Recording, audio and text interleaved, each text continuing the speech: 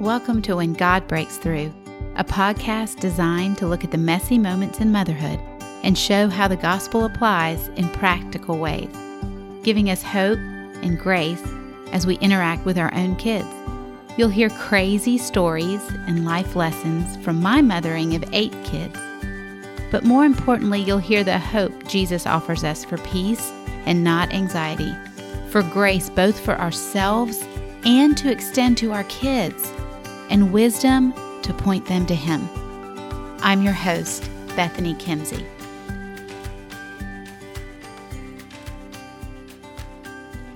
Welcome back to the kitchen table. Today we're going to be talking about kindness. And we're going to be talking about it because I had several experiences with my own kids in the last few weeks, and I thought, I need to be returning to this concept with my crew. And I imagine other people might need to be returning to this concept with their crew. But before we can even get into the concept of kindness, I want us to go back to the gospel so that we have a really good framework in place for what it is we're going to be calling our children to. What is kindness? Well, all through Scripture, we see many places where it talks about and calls us to be kind. But clearly in Galatians, Paul says that kindness is a fruit of the Spirit, that it is generated only by the Holy Spirit's activity in a believing person's life. So, as a parent walking with children, what are we to do with a child in this concept of kindness? We're going to explore that for a few minutes, and then we're going to get into the nitty-gritty of it. But before all that, I want to tell you a story. This really happened just the other week. One of my youngest has a friend who lives very close to us, and they play all the time together, all the time. And very good relationship, very fun. And yet we had another friend come over to play, and it seemed like it was going well for a little bit of time. And I kind of truthfully maybe tuned out a little bit. They were playing upstairs. They seemed happy. I began to get busy doing chores around the house and didn't really have my ear to the ground listening in on what was going on. And next thing I know, the child who lives close enough to walk home was walking through the house sniffling and heading home. And immediately my antenna went up and I was like, I wonder what that was just about, because I thought that child was playing here most of the day. And I pulled aside another sibling and said, hey, do you know what was going on for that child to go home? And they did. And they shared with me that some words had been exchanged where there was basically a 2 against 1 mentality that had happened. And the child who lived close by had, in essence, been sent home. And in that moment, that's what I thought. Oh dear. And I called the mama of this child and I said, hey, heads up, so-and-so's heading your way. They're walking home, but also when you talk to them, can you let me know exactly what happened from their viewpoint? And she did. And I pulled my child and their little friend aside and we sat down and we began to have a conversation about kindness. You see, because what I had, and honestly, my first response when I learned the news of exactly what had been said, it was cruel. It was the antithesis of being kind. I was embarrassed by what the mama told me that had been said by my child and the other child here. I was primarily just embarrassed about my own child saying anything. And I was heartbroken and I wanted to make it right. And truthfully, it stirred up anger in me because I had heard the injustice of it, heard the cruelty in it, and a part of me just wanted to protect that child who had been hurt or wounded. But what I think is interesting is I took a minute and began to pray and ask the Lord to give me the words to say, give me a good way to help my child and even the other little child who was here understand what they had done and what would be a better way to walk in friendship. And one of the things that the Lord began to remind me of is how Jesus corrected the disciples when they were not being very kind. Specifically, there was a time when all the disciples were together, and like James and John wanted to know if they could be sitting right beside Jesus. They wanted to be like in the elite of the elite. They wanted to know who was going to, be first. There was lots of places where they were really trying to bolster who they were within the group. And Jesus consistently asks them questions to display their heart before he does a correction. So I pulled this child and their friend into my bedroom, and we began to sit down. And I began to ask questions. Tell me why so-and-so went home. Tell me what was said. And I began to practice making sure that my face did not show my kind of anger in the moment, that I listened with an open body language, listening to what they had to say. And then we began to talk about what God says about being kind. And I thought today, here at the kitchen table, we should talk about kindness. And we should talk about being moms, being warrior moms who are fierce about calling our children to kindness. And I want to challenge you. You see, we're living in a culture right now where flippant use of the tongue is okay. It's okay to say cruel things and then hide behind, oh, I'm just kidding, or I didn't really mean that, or you're taking that too seriously. We live in a culture where words are just spouted off, opinions are quickly broadcast, we're not measuring our words, we just react almost to anything and everything with words. And our children are seeing it, and they do the same thing. Their friends all do it. So what's wrong with it? It's been done to them before. Somebody has said something cruel to them and then hidden behind oh, I'm just kidding, or you take it too seriously, or I didn't really mean that. I was just playing with you.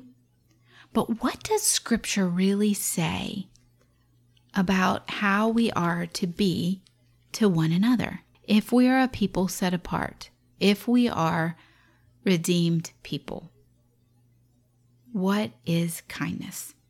And I think where we need to start is we need to start with, what does Jesus say about kindness? What does he say about the words that we speak? And we see in Matthew 12 that Jesus is talking. There's been someone who had a demon, and he was blind and he was mute, and Christ heals him.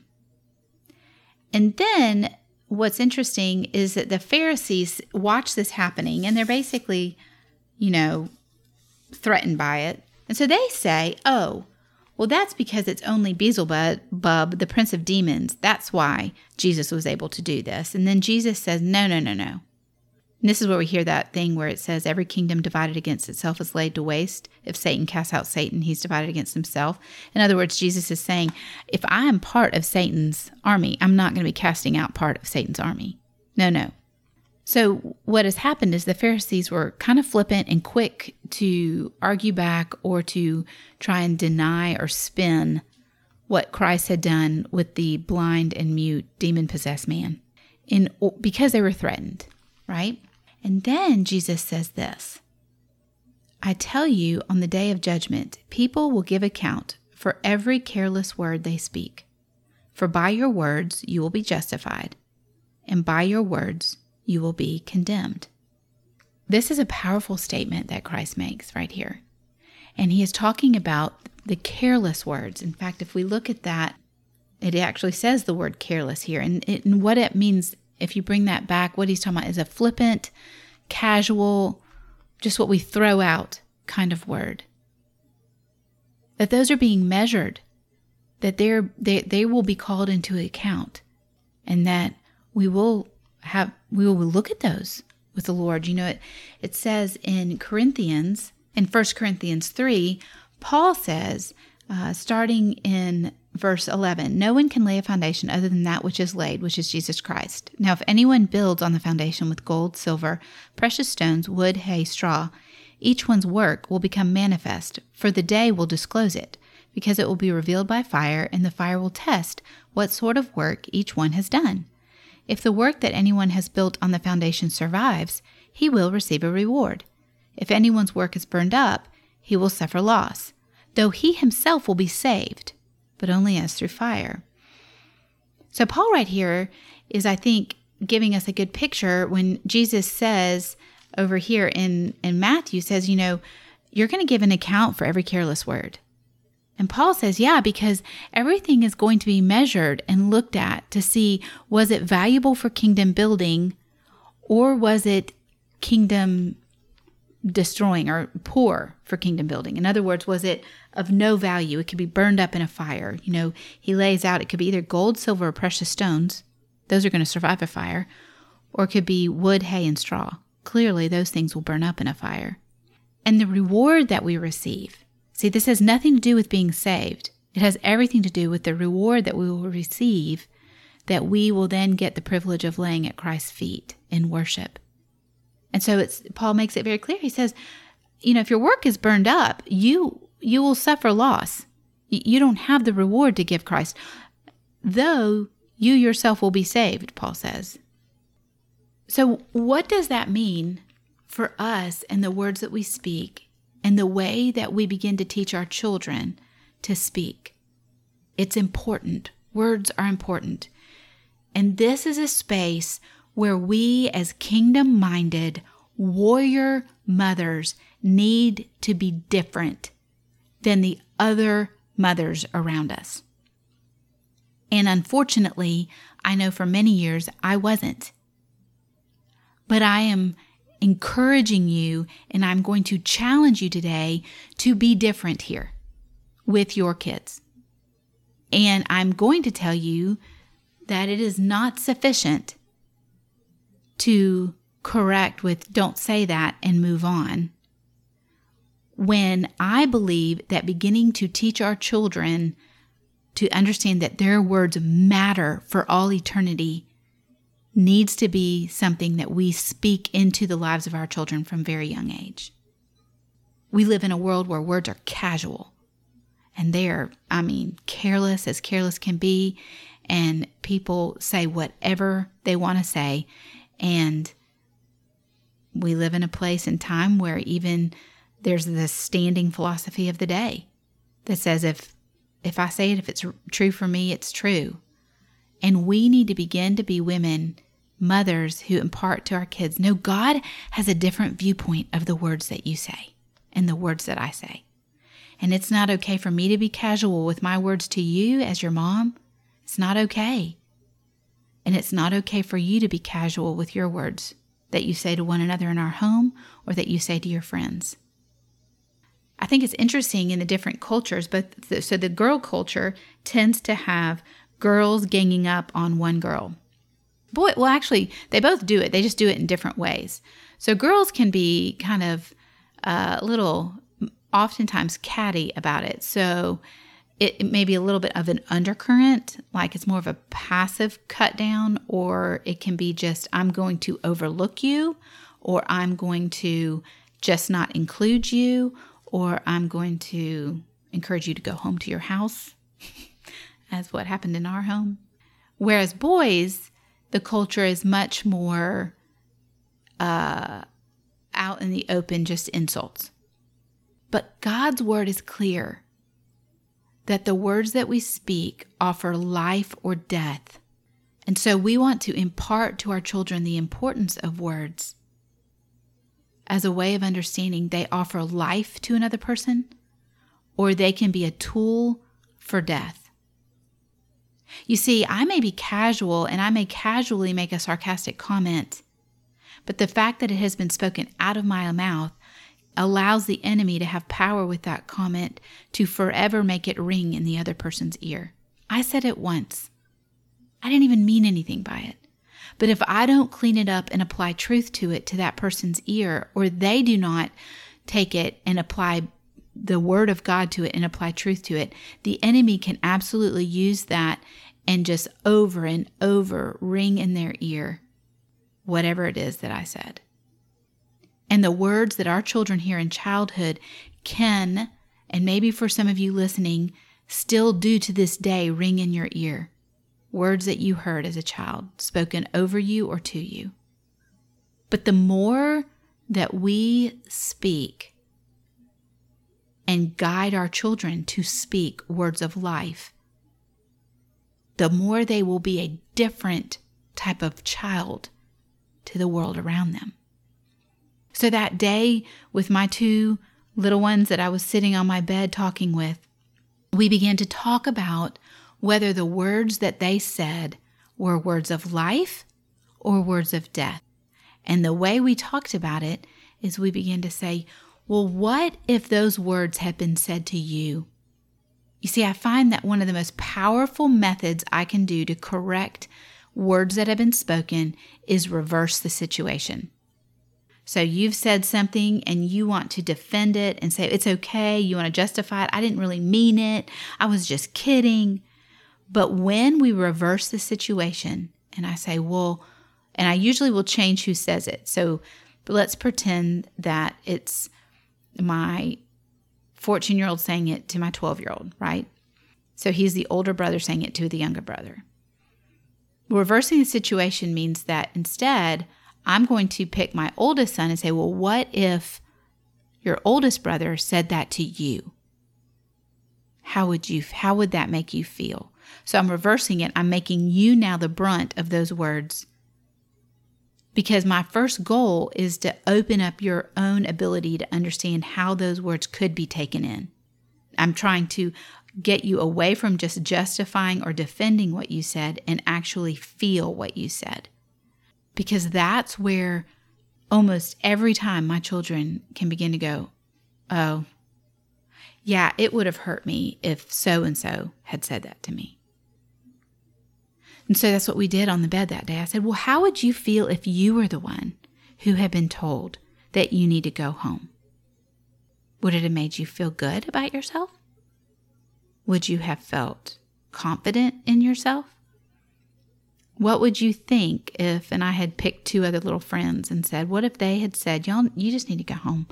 Just go on home. Well, immediately they could understand that what they had done was short-sighted. They were just thinking about themselves in that moment. And we talked about that.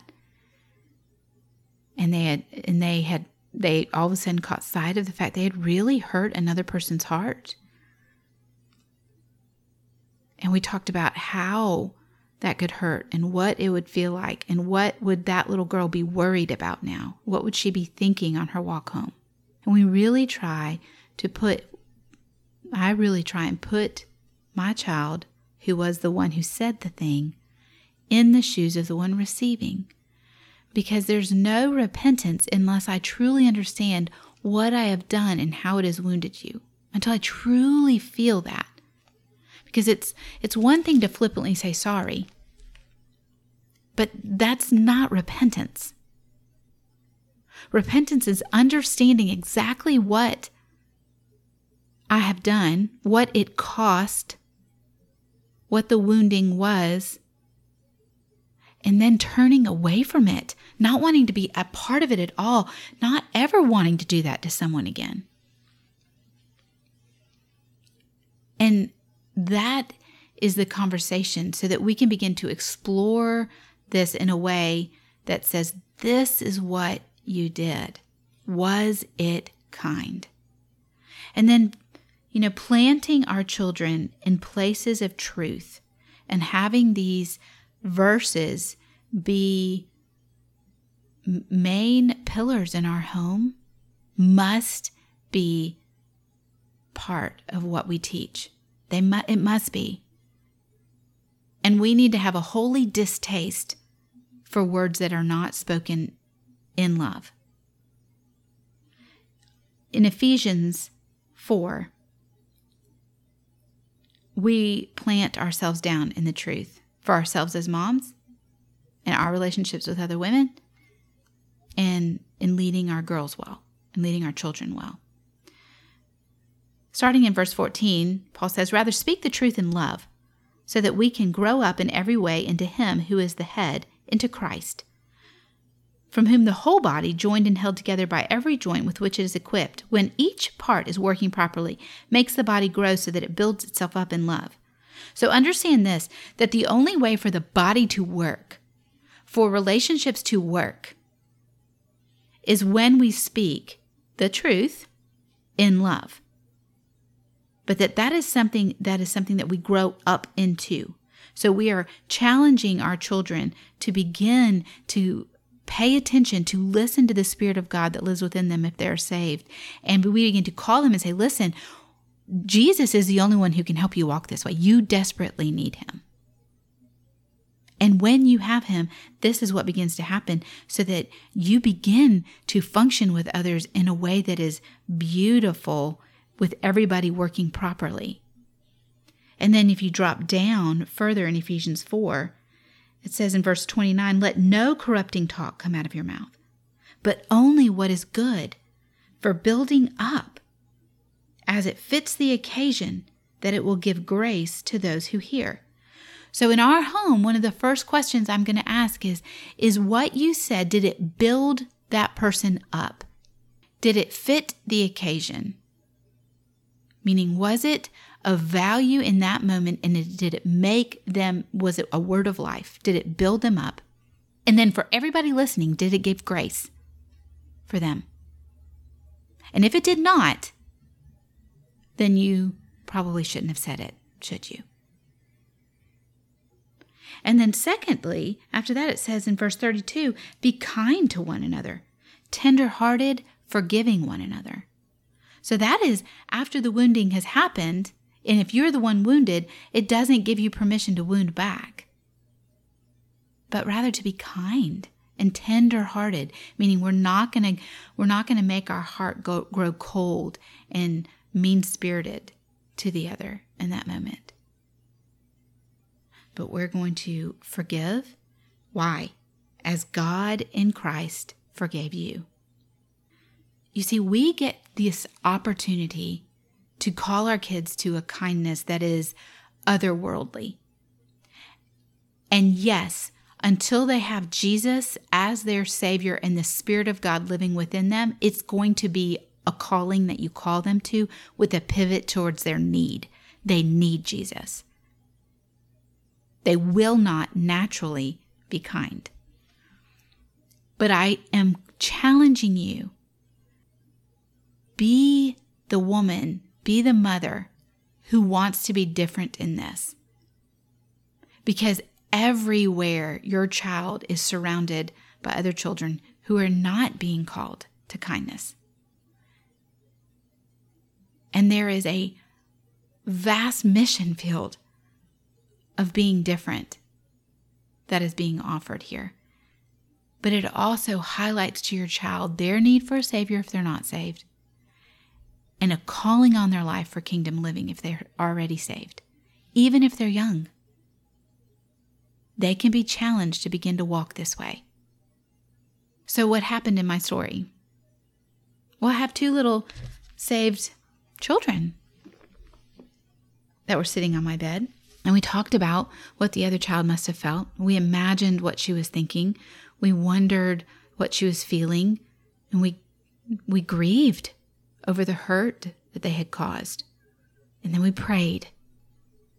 And we prayed, number one, because they needed to go before the Lord first. And they needed to repent. And they needed to ask forgiveness. And they needed to ask for help. And then they walked across the street to repent to their friend.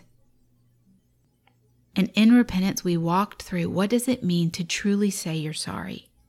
Is it sufficient to just say, I'm sorry I said that? No, it's not. You need to allow and give her time to say, it really hurt me. This is how it made me feel. And then you need to take time to say, I am sorry for making you feel that way. This is the truth about my friendship with you, and this is what I really believe about you. That you are a good friend, that I love playing with you, that you are who we want to be with. And then invite her back over and begin again, which is what they did. But those moments take time. It cost me time. I had to stop all the chores I was doing to listen in, to realize what was going on, and to tend to hearts. And there were hearts who were aggressive hearts, and there were hearts that were hurt hearts. They all needed tending. But it is worth it. When we begin to be different from the world around us, this is how we're different. This is how the gospel comes to play in a moment that calls for kindness that is otherworldly. But it is done in these kinds of moments. It cannot be done in the quick correction of, you should have been nicer, or we don't leave people out. While those are truths, until those truths dig down into the heart of the child who is doing those things and help them to see and uncover, wow, I am really unkind and I need Jesus' help in this. Then all it is, if all we do is stay on the surface of just be kind, don't leave people out, don't be rude, we're actually not doing the real work of the gospel with our kids. We're not. And I just want to challenge you in that. I'm very guilty of not doing the real work of the gospel with my kids. It's much easier for me to give a quick rebuke. But unless that rebuke is followed up with correction, with digging down, with helping them align with real truth, and helping them then align with the God who's engaged in that and walk forward in it, then all I'm doing is coating the surface of their heart with a religion, with good morals. I mean, everybody knows to be kind. Everybody knows not to leave people out. But the reality is most people aren't doing it. And most hearts aren't changed and sensitive to the one who is hurting in the room, who has been hurt, left out, or whatever. And we want to raise a generation of children who are kingdom living, outward serving, with eyes that see the way Jesus saw, right? And the way we do that is we begin to talk to them now about kindness, even if they're not saved, and we point them to the one that they desperately need to help them to truly be kind. Thanks for coming to the table today. As always, please reach out, send me some questions, send me ways that you're struggling with this, or ways that you see success, ways that you're victorious in this with one of your children. I would love to just rejoice with you.